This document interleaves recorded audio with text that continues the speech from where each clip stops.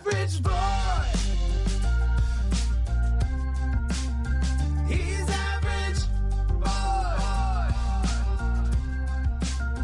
He's average boy. Look out, he's back, with shoes untied and his ears slicked back, taking life on one day at a time. Average Boy and Jess bringing the rhyme. Welcome to episode 30 of the official Average Boy podcast. Oh, 30. I love the number 30. It's actually my favorite number. Okay, I guess we can go there. Why is 30 your favorite number? Because that's actually how old Jesus was when he started his ministry on earth. It was an amazing 3 years of healings, miracles, and lots of other stuff, like walking on water. Like he was barefooting before there were even ski boats. Yeah, I guess he was, and I'm just amazed that we've made it to 30. It seems like just yesterday that we started this podcast. Of course, on the official Adventures in Odyssey podcast that I host with Bob Smithhauser, we're up to over 350 podcasts. Oh, I see. So we're still doing that self-promotion stuff. Okay, in that case, I'm Bob Smiley, Christian comedian, author, and real-life average boy. And I'm Jesse, editor of Focus on the Family Clubhouse magazine. And I think it's really cool how we already brought up Jesus' ministry, because on today's podcast, we're going to be talking about how we can run the race that God has planned for us. Is that a good topic? Because, with the Olympics being postponed, no one's running many races right now. Yeah, I know. It's such a bummer, especially for all the athletes who trained so hard all those years to get ready. The Olympics have always been my favorite sporting event since I was a little kid. Yeah, in fact, since we knew people weren't running races, Billy and I were so disappointed that last week we actually held our own Billy Bob Olympics. What a great idea, and a great name. So did you compete in all those classic Olympic events like the steeplechase and race walking, the javelin throw, and skateboarding? I wanted to do the javelin throw, but I'm not allowed to have any kind of spear within 3,000 yards of my house. My mom actually imposed that rule after a situation that she calls the Great Window Crash of 2019. But Billy and I did invite all our friends over. There was Clint and Clay, Trent, Glasses McQueen. Even Sarah and Jenny came over. Everyone was so excited about winning a gold medal. Wow, you gave out gold medals?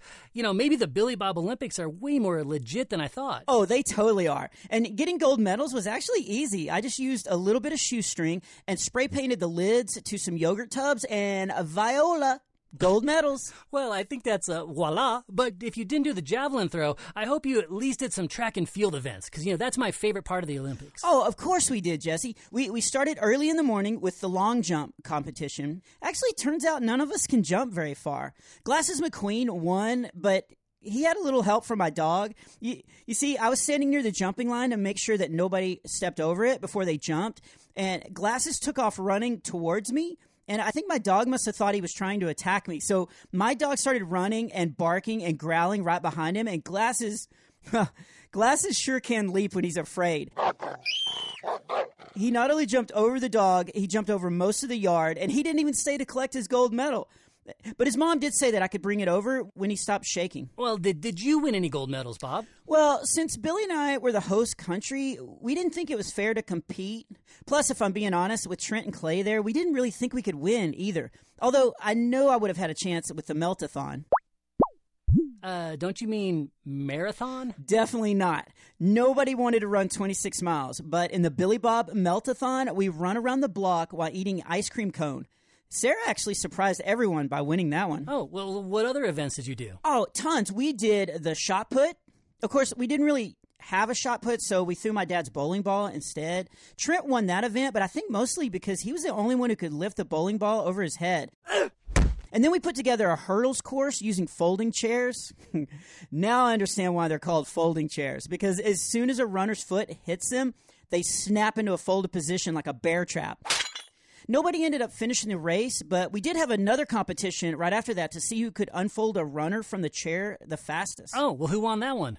My mom actually did, but since she's a professional, from folding all the laundry, so she was disqualified. Ah, that's too bad. Actually, she wasn't even upset. She actually said watching my friends and me run around the backyard was the most fun that she'd had in months. Hearing about all your running around, it made me think of one of my favorite Bible verses from Hebrews 12, where it says to lay aside every weight and sin which clings so closely, and let us run with endurance the race that is set before us. Yeah, running with a weight really slows you down. I actually learned that when I was trying to carry my dad's bowling ball, but that's what sin does in our life. It just weighs us down. So the best thing we can do is confess to God all the bad stuff in our lives, and he takes away our sin. And that makes it way easier to run the race that God has planned for us. When you think about it, our relationship with God is a lot like a marathon. And it could be like a meltathon if you have ice cream. That's true, but it's really more like a marathon. Walking with Christ is a long journey. You'll experience obstacles and discouragement and maybe attacks on your faith. That's why it's so important to have endurance. And that means you keep going and you don't give up. Oh, speaking of not giving up, God never gives up on any of us. That's why I really like the verse after the one you quoted from Hebrews, where it says, looking to Jesus, the founder and the perfecter of our faith, who, for the joy that was set before him, endured the cross, despising the shame, and is seated at the right hand of the throne of God. Jesus knew there would be joy after the cross, so he endured and showed endurance so that we could have a relationship with God. God endured so much for us, so it's not too much for him to ask us to endure some teasing for our beliefs or if we feel left out of some conversations. Well, I'll never leave you out of a conversation, Jesse. Hey, thanks, Bob. And you know what? I'm feeling good, so I'm even willing to endure one of your jokes. Oh, awesome. Okay. All right. Since we've been talking about running so much, I've got a good one. Why did the grape stop running in the middle of the race? It ran out of juice. Oh, yeah. Okay, I'm not sure if that's funny or just factual, but my takeaway from that is don't be like a grape. Finish the race. Great job coming up with that takeaway, Bob. Don't be a grape. I love it. And I love it when we get questions and comments from our listeners, like the question that came in over the phone. Let's listen to this. How did Daniel get out of the lion's den? Daniel's one of those heroes of the faith. And talk about running a marathon for God and not giving up. Daniel was taken from his homeland as a kid and forced to live in a country that despised his belief in God. But that didn't stop Daniel from living out his faith. He interpreted dreams, and he rose up to be a trusted advisor. Daniel even stayed faithful when the king of Babylon insisted that everyone could only pray to him. Daniel knew that was wrong to pray to a person, so he kept praying to God, and he got thrown into the lion's den. That's a great summary, Jesse, but you totally didn't answer the question. Let me take a shot. Daniel got out of the lion's den because God rescued him. Drop the mic. Well, now, that was a great summary, but maybe a little bit too brief, so can you expand on that, Bob? Oh, sure. It's one of my favorite stories. So the Bible says that God sent an angel to shut the lions' mouths. Those lions were super hungry, but they couldn't get their mouths open to take a bite of Daniel. It was sort of like the lions were like... That's a great lion impersonation, Bob. And a great lesson from that story is that nobody should try to impersonate God. The king realized that and honored the one true God. Daniel was so faithful throughout his life that a lot of people ended up following God because of him. And it shows that not only was Daniel faithful in running his race for God, but God was also faithful to lead and protect him. Well said.